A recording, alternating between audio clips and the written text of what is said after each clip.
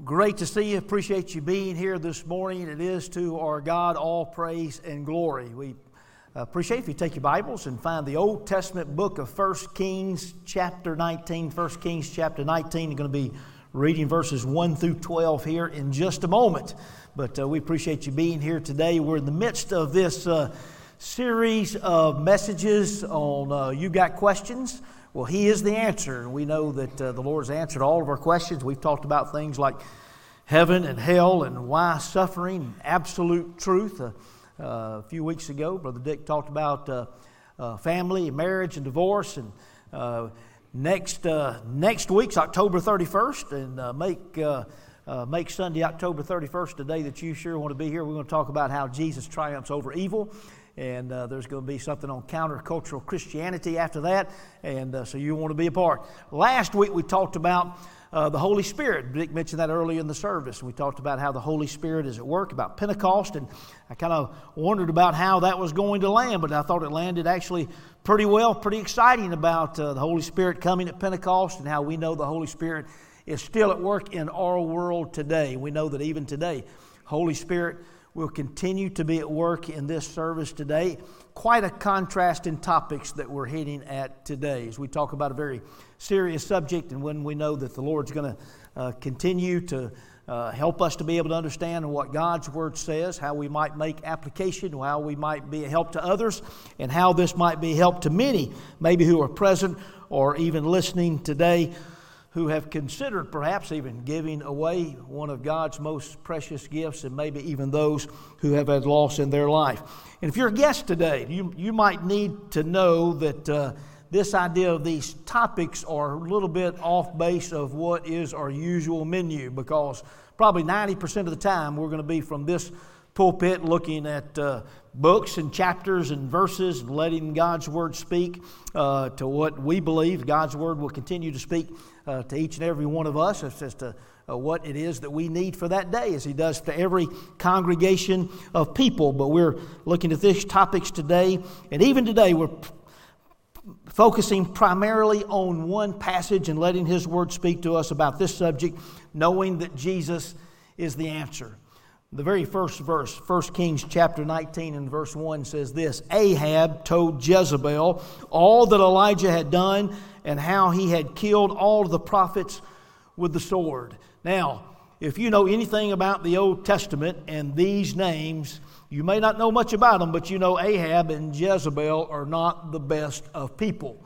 As a matter of fact, Ahab, Jezebel, king and queen of Israel, Ahab a descendant of King David, but it was wicked, and she was even more wicked and probably was more of the boss at that time. And we know that here Ahab comes and tells Jezebel what Elijah had done. Elijah being the prophet of God, a man of God, strong person of faith, and he had taken care of and had killed many of the false prophets and many of the evil prophets of the false gods, says, with the sword. And so now with that introduction, we will read 1 Kings chapter 19, verses 1 through 12. Would you stand in the honor of the reading of God's Word today?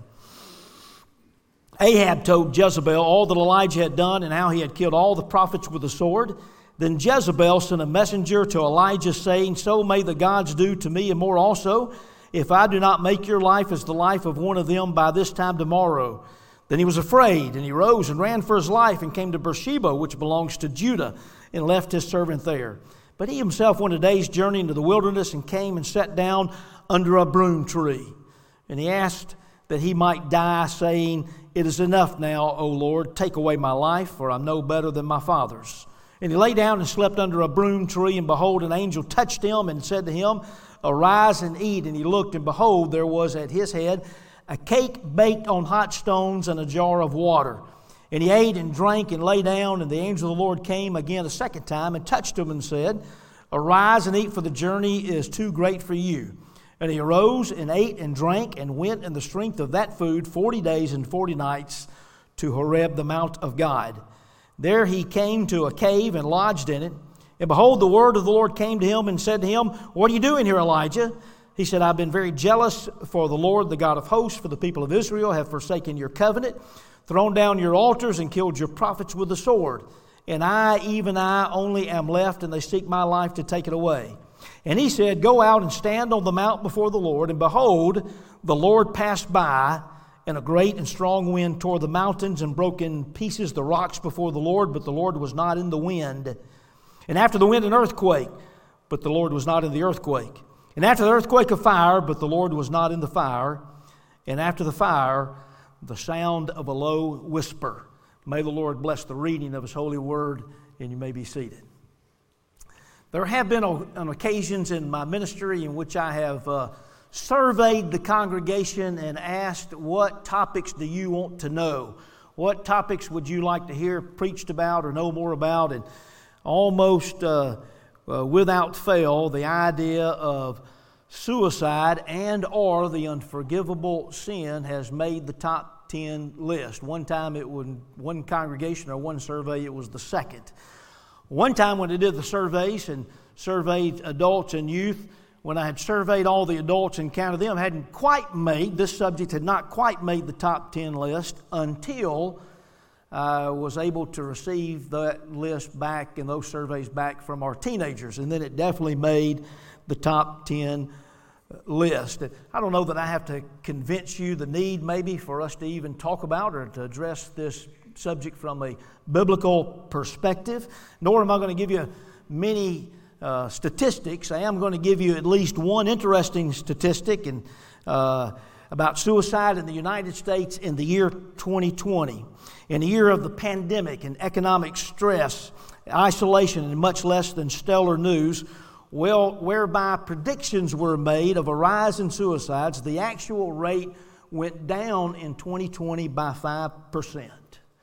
I checked that in 2 or 3 places just to see if what I was reading was correct. However, there was a dramatic increase in approximating those who had considered ending their own life this past year. It's been estimated that approximately 10% of adult Americans have considered ending their own life in 2020. Not to mention, 1 in 5 college students every year consider suicide.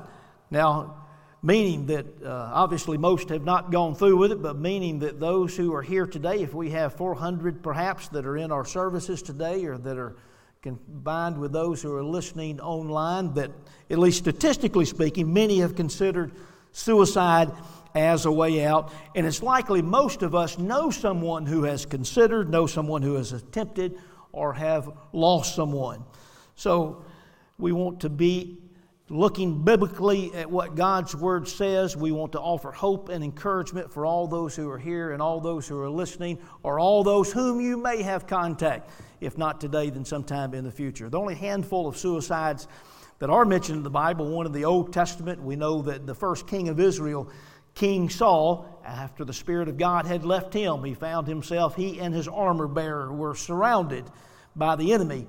And he and his armor bearer both chose to end their own life. In the New Testament, the most infamous suicide of the Bible would be Judas, who betrayed Jesus, who hung himself in his grief over turning Jesus over to be crucified for 30 pieces of silver.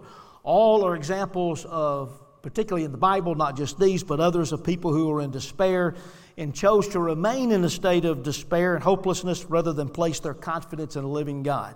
Today, we know that many people who choose to end their life have come to a place where they may no longer be in full control emotionally or mentally. And today we want to answer questions about God's forgiveness and God's grace, and also offer a sense of hope to those who may be in despair, and again, be very biblical in all that we say today. So instead of focusing on someone in the Bible who has succeeded in this tragic endeavor, we're going to focus on Elijah, clearly a man of God who was in despair, so much so that he desired to end his own life and focus on what led to his turnaround. Now, you've got questions there, or you've got notes there, and we want to be sure to answer maybe that first question that we've been talking about. And it has been my desire to let you know that this particular week was coming. If someone's been dealing with this, so that you might be able to hear what God's Word said, so that you might even have a heart that is prepared. But if you've got your notes, the very first blank is this: it is suicide is not the unforgivable sin. In a moment, we're going to define what the unforgivable sin is. But we also want to provide this morning the alternative, give encouragement, hope, and biblical answers. Now, 1 Kings chapter 19 obviously is a low and difficult time for Elijah. 1 Kings 18, if you got your Bibles open or your smartphone, you just slide maybe to the chapter before that. But it's about a true mountaintop experience. I'd much rather be preaching on 1 Kings 18 than 19 today, to tell you the real honest truth. But 1 Kings chapter 18, it is a showdown that takes place on Mount Carmel, much more dramatic than Wyatt Earp and Doc Holliday at the OK Corral in Tombstone. One lone prophet, Elijah, stands against at least 450 prophets, if not 850 prophets, of the false gods of Baal. Each build an altar and call on their God to bring down fire to burn the sacrifice. All day the false prophets call upon their God, most of the day, from early morning till midday. They dance around, they even cut on themselves and call for their gods to answer. But to no avail, there was no answer. Then it was Elijah's turn. He prepares the sacrifice. He pours gallons and gallons over the sacrifice that he has made. In fact, he repeats this process 3 times. And then let's read 1 Corinthians chapter 18, verses 36 to 39, and see what happens. At that time, verse 36, and at that time of the offering of the oblation, Elijah the prophet came near and said, O Lord God of Abraham, Isaac, and Israel, let it be known this day that you are God in Israel, and that I am your servant, and that I have done all these things at your word. Answer me, O Lord, answer me, that this people may know that you, O Lord, are God, and that you have turned their hearts back. Then the fire of the Lord fell and consumed the burnt offering and the wood and the stones and the dust, and licked up the water that was in the trench. When all the people saw it, they fell on their faces and said, The Lord, He is God. The Lord, He is God. I'm pretty sure that this is where the term mountaintop experience comes from. It doesn't get any better than this for the prophet of God. Then how does Elijah go from such a mountaintop experience to sleeping under a broom tree or a juniper tree, more like a bush in the middle of nowhere, in the middle of a desert, feeling alone, and so much depression that he wants to die? Well, first, these episodes in Elijah's life reminds us that mountaintop experiences are often followed by valleys of despair. It's what often happens in the Christian life. Probably every teenager or student or even adult who's gone off to camp or gone on a mission trip or come back from a great revival service on fire, ready to set the world ablaze, has sometimes, maybe sooner or later, find themselves maybe in a drought spiritually soon after, a low period, maybe after they've realized that not everyone's on fire as they. And there are many Christians who are always looking for that mountaintop experience, that next mountaintop experience. Some of them travel from church to church in order that they might be able to experience more of an emotional or spiritual high. And they're under the false impression that this is what the Christian journey is all about. But here's the downside of seeking a mountaintop experience time after time, or you think that is what you're after. The higher your experience or the higher your emotions run, chances are your next valley will be even lower and the tougher time of depression will come. But there's something else about these experiences with Elijah that it teaches. It can happen to anyone. If it can happen to Elijah, the prophet of God, depression can happen to anyone. For Elijah, here Jezebel, the queen, had vowed to kill him. He'd proven his God is God. And then the people of Israel had made little difference as far as he could tell, in spite of what they said on that particular day. To be a prophet or to be a preacher and feel like you had made little or no influence, I got to tell you, I've known what that feels like at times. And he was lonely. God, it's just me. I'm the only prophet left. And there's a bounty on my head. Well, if you weren't depressed before you came in, maybe we've led you to one now, not our case. But in a crowd such as this and those watching live stream, chances are that someone here is battling depression. May even be somebody here who's recently considered taking their own life. Maybe even today the thought has crossed someone's mind. Mental illness and depression is much more common than we could ever imagine. Simone Biles, the Olympic champion, so much in the news and open about her struggles this year. She said, when I'm depressed, I sleep as much as I can because sleep is the closest thing to death that I can find. If you can relate at all, the Lord wants to tell you something today. What does the Bible have to say? You are not alone. You are not alone. First, God sees you, knows where you are going. He knows what you're doing. He knows what you're going through. God saw Elijah, sent two angels, or sent one angel twice to minister to him, and God himself came to give reassurance. In the New Testament, the book of Hebrews, which is what we're studying on Wednesday night in one of our groups, Jesus proves to us we're not alone. We have a great high priest who has gone before us. He is tempted in every way that we are tempted, yet without sin. He can sympathize and He knows what we're going through. There's nothing that you have experienced. There's nothing that you have felt. There's nothing that you have thought that the Lord Jesus has not already thought and has not already gone through. But we know that He is without sin. How much does He love and care about us? Well, He left the throne room of heaven in order to come and die on us on this cross. And His resurrection lets us know that He conquered death. Death is one of our enemies. Jesus has won the victory. Don't let the enemy win the battle or win a battle. Then there are others. Real followers of Jesus, chances are, who have gone through what you're going through. People who care about you. Elijah felt that he was all alone, the only one holding the truth, the only one who was trying to do the right thing, the only one not bowing down to idols. But in 1 Kings chapter 19 and verse 18, it said that God reassured Elijah that there were 7,000 others in Israel, 7,000 others who had not bowed down to a false idol, 7,000 of God's people. Now, a problem of depression may have nothing to do with holding on to truth. But chances are, feeling alone or isolated or wondering if anyone else understands may be the case. Well, you need to know that God is with you and there are believers who care. Also, what does the Bible say? Life is precious. Scripture is very clear about the sanctity of life. Life is a gift, and it hurts the heart of God to decide to end any life, especially our own. But it is not the unforgivable sin, though that thought has kept probably some people from doing such. Suicide itself is often the act of surrender, of overwhelming depression. Suicide, like any other sin, is not in character with Christianity. But Christians can get depressed. And if you still have freedom to choose life. However, suicide often represents a final and absolute act of unbelief for those who are without Christ, a surrender to hopelessness in contrast and opposition to confidence in the living God.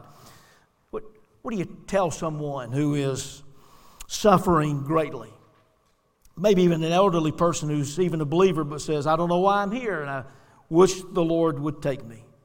First, it's good for them to know and good for us to know that if that's the way we're feeling or someone else is feeling, you're in good company.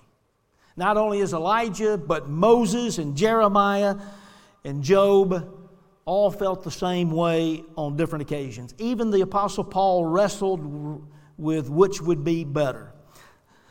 Second, tell them to be sure to let God know. I mean, He knows anyway.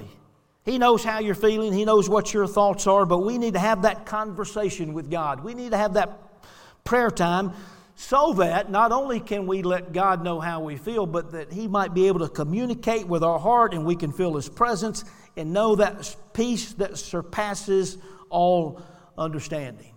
Some of you might be familiar with Billy Graham's last book, or one of his last book, called Nearing Home. He let it be known that his greatest desire of his heart, certainly at that time in life, was to be able to go home and to be in heaven. But he says his faith is still in God. He writes, most comforting is the knowledge that He will not forsake me during this last stretch of my life as I am nearing home. You need to know that the Lord will not forsake you, whether it's the last stretch of your life or it is a difficult stretch of your life. The Lord will be there. Often the desire to depart is because a person's so uncomfortable or in such pain that the desire to be free from pain has become all-consuming. And while it's easy to talk of our desire to trust God while all is going well, we know of many whose faith has been revealed because of how they have faced difficult times. And if we're talking about, whether we're talking about suicide or euthanasia or abortion or life from conception to the grave, God is the author of life. And the timing of the ending of this life should be in His hands and not our own. What else is the Lord wanting to tell us today? It is that we are to wait on the Lord. Hang in there. Don't do anything now. Do what you have to do to make it through the next day, the next hour, or the next moment. Sometimes trusting God means just waiting. Psychiatrists who have studied people who have made serious attempts to take their own lives but failed in the process, according to psychiatrists, 90% said that they would not have attempted it if they had waited only 24 hours. We don't know what the last thought that goes through a person's mind who takes their own life, but so often it's an overwhelming but momentary feeling of depression.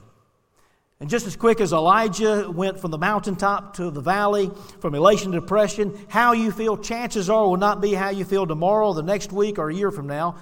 Feelings do not last, and the Bible tells us that they are often deceptive. With these truths in mind, that you're not alone. Life is precious. Wait on the Lord. Let's look at the story of Elijah just a little bit closer. In spite of Elijah being a true prophet of God, when Queen Jezebel did not resign, or when she was not overthrown, there was not a revival in Israel that he could tell. Jezebel put a contract out on Elijah's head, and Elijah's running scared. He fled from Judah to Beersheba, which would have been very southernmost part of the land of Judah. He left his servant and went a day's journey by himself into the desert without food or water. Why did he do this thing? Why did he go to be in the desert? Most Bible students don't believe that Elijah was going there to necessarily to take his own life because of a sacred regard for life, but it appears Elijah was either trying to commit suicide by desert, or he was putting God to the test, and this is the kind of test the Bible says that we should never do. And Elijah goes, he sits down under a broom tree, which is little more than a bush, and he prayed that God would take his life. He'd had enough, and he went from a bad place to a worse place emotionally. It's even represented physically. If you've got your Bibles, you might notice in verse 4, first he goes, he's sitting under the broom tree or the juniper tree, and then he lies down under the juniper tree. Let me ask, what kind of person are you? In that, when something's really bothering you, are you the kind of person who has a hard time sleeping? Or are you the kind of person that has a hard time getting up and all you want to do is sleep? Well, Elijah is the latter. He fell asleep in verse 5. He lay down to die. Maybe not to take his own life, but praying that God would. But an angel woke him up. And the angel said, "Get up and eat." And there at his head, so I'm sure that he would notice it, the angel had left a cake of hot bread and water. Now, but what's better than homemade bread? Well, maybe angel food cake, but whatever it was, he left it there. What did he do after he laid? What did he do after he ate? He laid back down. You ever been depressed? Does that sound familiar? Lay down only to get up and eat and lay down again. And the angel woke him up again. Or aren't you glad that God does not give up on us? Then the angel says, "Get up and eat." You're not done. You'll not be able to face the journey in the state that you're in. You need, among other things, nourishment. Notice verse 8. Again, 1 Kings chapter 19 and verse 8 says, "And he rose and ate and drank and with the strength of that food 40 days and 40 nights to Horeb, the mountain of God." Surely you have heard sometime in the past that help for depression is proper diet and exercise. Well, it sure helped Elijah, but it was not enough. Elijah traveled to Mount Horeb, also known as Mount Sinai, the very place in which Moses had received the 10 Commandments and God had appeared before him. It is considered the mountain of God. The Lord spoke to Elijah and said, "What are you doing here?" in verse 9. What are you doing here?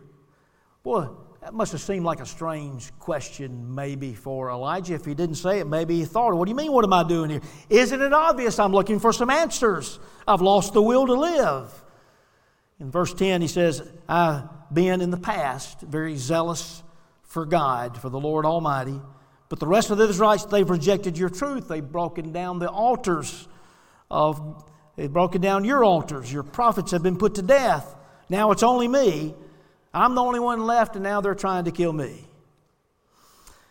Elijah didn't ask, "Now, Lord, he didn't ask, 'What are you doing?' Or, 'Do you have any answers for me?'" Sometimes when we are down, sometimes when we're in a low state, all we can do is to tell God how we feel. Let's commend Elijah for this. He did spend time talking with God. He was honest with God, and those are the very things that we need to be honest about as well. But the Lord asked him what has become for life's most basic question: "What are you doing here?" Then God told Elijah to go stand on the mountain. The Lord's about to pass. Now, you would think this would mean something very dramatic would happen, and something very dramatic did happen. There was a great and mighty wind that tore the mountains apart and shattered the rocks, but the Lord was not in the wind. How did Elijah know that the Lord was not in the wind? I'm not positive how he knew he was not in the wind. We don't always know when things happen in our life. Is this God speaking to us? Is there something that you're trying to tell me, God? But we're waiting, we're listening for what God has to say.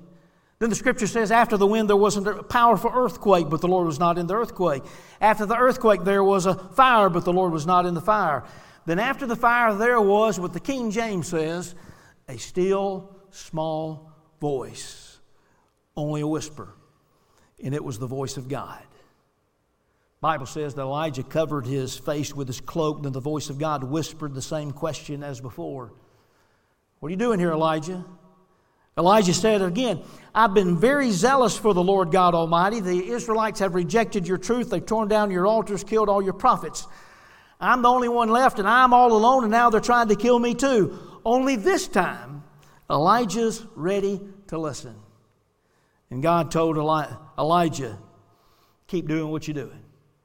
Gave him a specific task: go and anoint 2 kings, and anoint Elisha as his successor as the prophet of God. And it reminds him of the 7,000 who have remained faithful. What's the meaning of the wind and the earthquake and the fire and the still small voice or the whisper? Well, there have been a lot of answers given to that question, but here's an application. Sometimes when we are at our lowest point, we expect or we think we'll only trust God if He does something dramatic or immediate or earth-shattering. But the whisper of God reminds us that God is always at work, even when we do not realize it, or even when something dramatic or immediate or earth-shattering is not taking place. Whether God shouts at us His will or He whispers it, we need to be obedient and faithful even to the least significant or request of God, as if there could be a least significant, insignificant request. Can I tell you this? To take one's life normally represents a self and inward-looking act, understanding that many are not in the right state of mind. And we need to realize that this is not Elijah's finest hour. In this season of life, he had taken his eyes off of God and he had put it on himself. Now, depression and being prideful are at the opposite ends of the spectrum, but both put too much emphasis on self. And for a time, almost like the prophet Jonah, it had become all about him. And one key of battling depression is to live to please God and to serve others. Remember, you're not alone. Life is precious, and how important it is to wait on God. Whatever your life situation, whatever tough times you may be going through, it's only temporary. There's no promise that our circumstances or situations will change. We can pray that they will, but mostly we need to pray that God will see us through and trust that He's always working on our behalf and working out His purposes, and we are to be faithful and obedient. Even if there's no change in this outward circumstances, even if there's no change in this life, there is a greater life in which to come. How very short our life here is compared to eternity. So wait on the Lord, because we're promised, and Prophet Isaiah told us, they that wait upon the Lord shall renew their strength. They shall mount up on wings like eagles. They shall run and not be weary. They shall walk and not faint.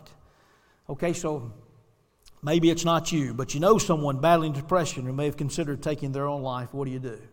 Life is a precious gift. You take it seriously. You let them know of God's love for them. Use these truths that we've talked about as a guide and give reason to wait.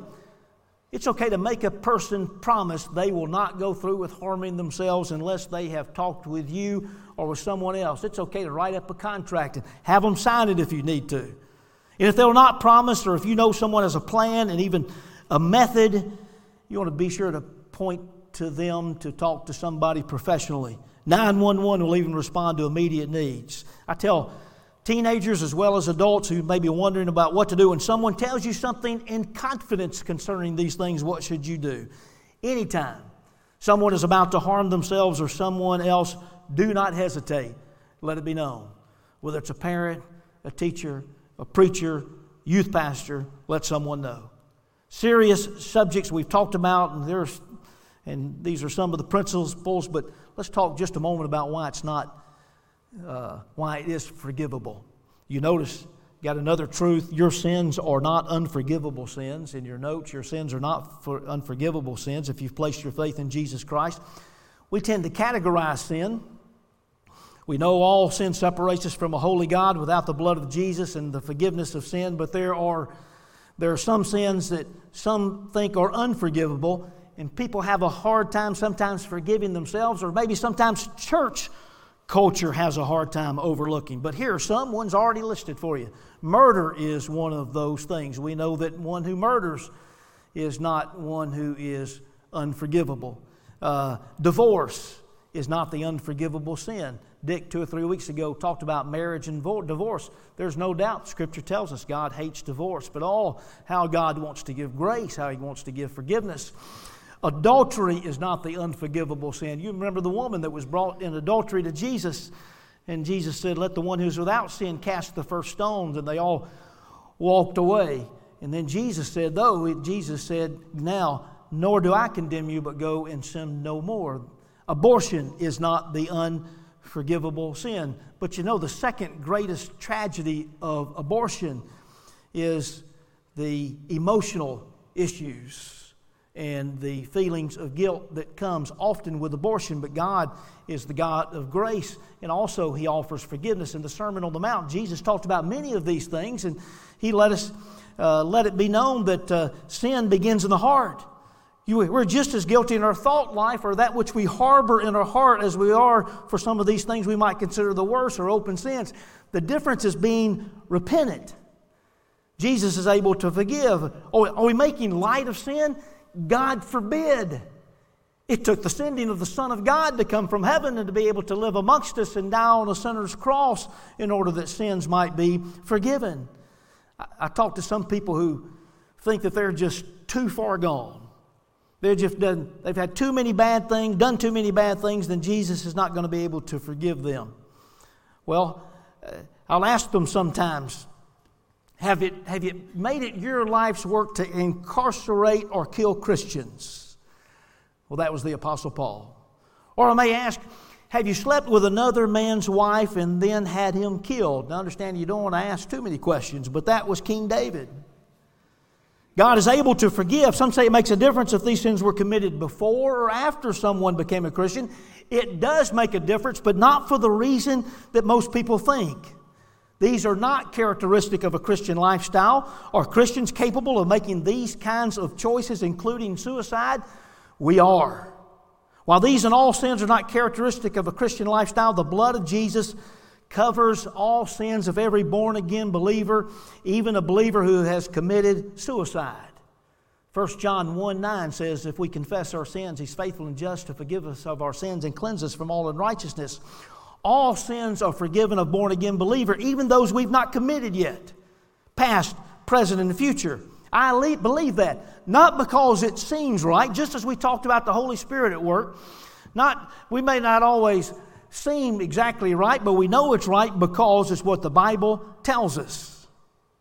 Philippians 1:6 says, being confident of this very thing, that he who hath begun a good work in you will complete it until the day of Jesus Christ. Murder, divorce, adultery, abortion, these are not unforgivable sins, nor are sins that you forgot to confess.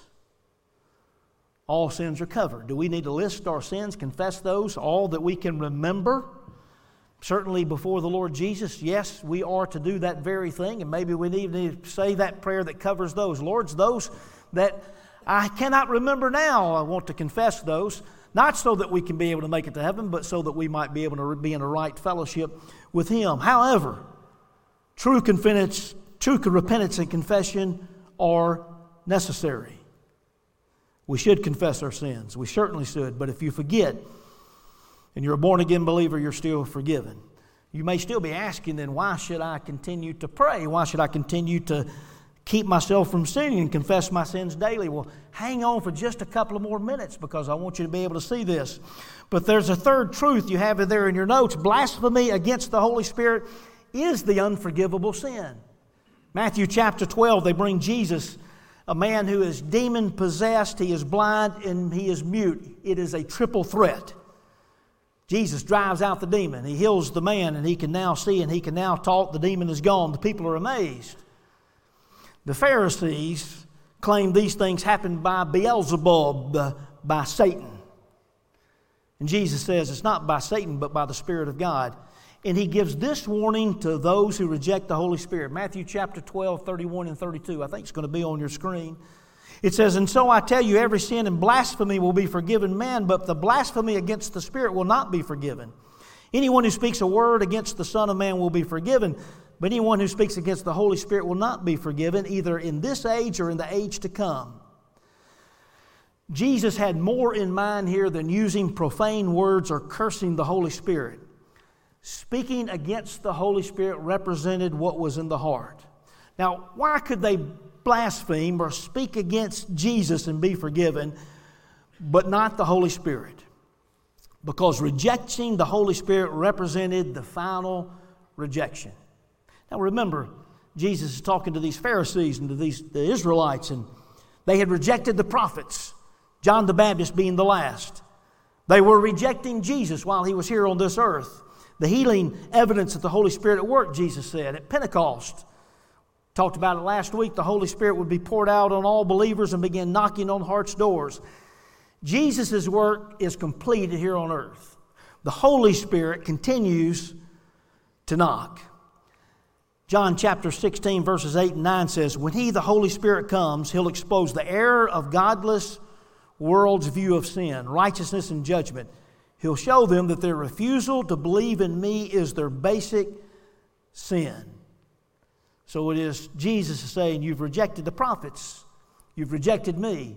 And if you continue to reject the knocking of the Holy Spirit on your heart's door until the day that you die, it will be the unforgivable sin. But a genuine believer cannot commit the unpardonable sin. Boy, I hope this has not confused you, but instead maybe helped you to understand why life is precious and why life is secure in the hands of our Savior and Lord. God's most precious gift is life in Christ. It's living with Jesus. You got another minute? September 25th, 2000, Kevin Hines stood on the Golden Gate Bridge, looking down below at the water, 220 feet below, contemplating jumping. Ever since the Golden Gate Bridge was built in 1937, 1,700 people have jumped off that bridge to their demise. Kevin thought to himself on that day he was going to the Golden Gate Bridge, and he kind of made a deal with himself, if not with God, if anybody asked him how he was doing, that he would not jump. As he rode the bus to the Golden Gate Bridge, in spite of sitting there in tears, all the people just pointed and stared rather than asking how he was doing or coming to see if they could help him in any way. When he got off the bus, he stood on the bridge for a while. Many people did approach Kevin, but only to have him take their picture as they were tourists walking across the bridge. And so he decided He took a running leap and jumped over the bridge, head first, into the water. This 19-year-old kid fighting mental illness, trauma of his parents' recent divorce. 1,700 people before him had succeeded in taking their own life by jumping off the bridge prior to him. 25 of those had not died in the jump, though they had attempted. Kevin miraculously became the 26th. And now he spends his days telling his story, offering hope to countless people who are depressed and are battling mental illness. Ours is to offer hope for this life and for the life to come for the countless people in the world today who, if not thinking about taking their own life, the countless people in the world who are on their way to destruction because they need to know Jesus and they need just somebody to tell them and to show the love of Jesus. Two conclusions I want to leave with you. The first one is this: no one is so far gone they cannot be touched by grace. No one is so far gone that they cannot be touched by grace. And the second one, you who are completely saved are to let others know of complete satisfaction and salvation found in Jesus. I encourage you to follow Jesus today. If you don't know Christ as your Lord and Savior, you want to follow Jesus. I cannot promise you you'll never be lonely or you'll never be depressed. But I can promise you there's hope in Jesus. Let's pray together. Gracious Heavenly Father, we thank you for a time in which we can come and we can be honest with you and honest with ourselves.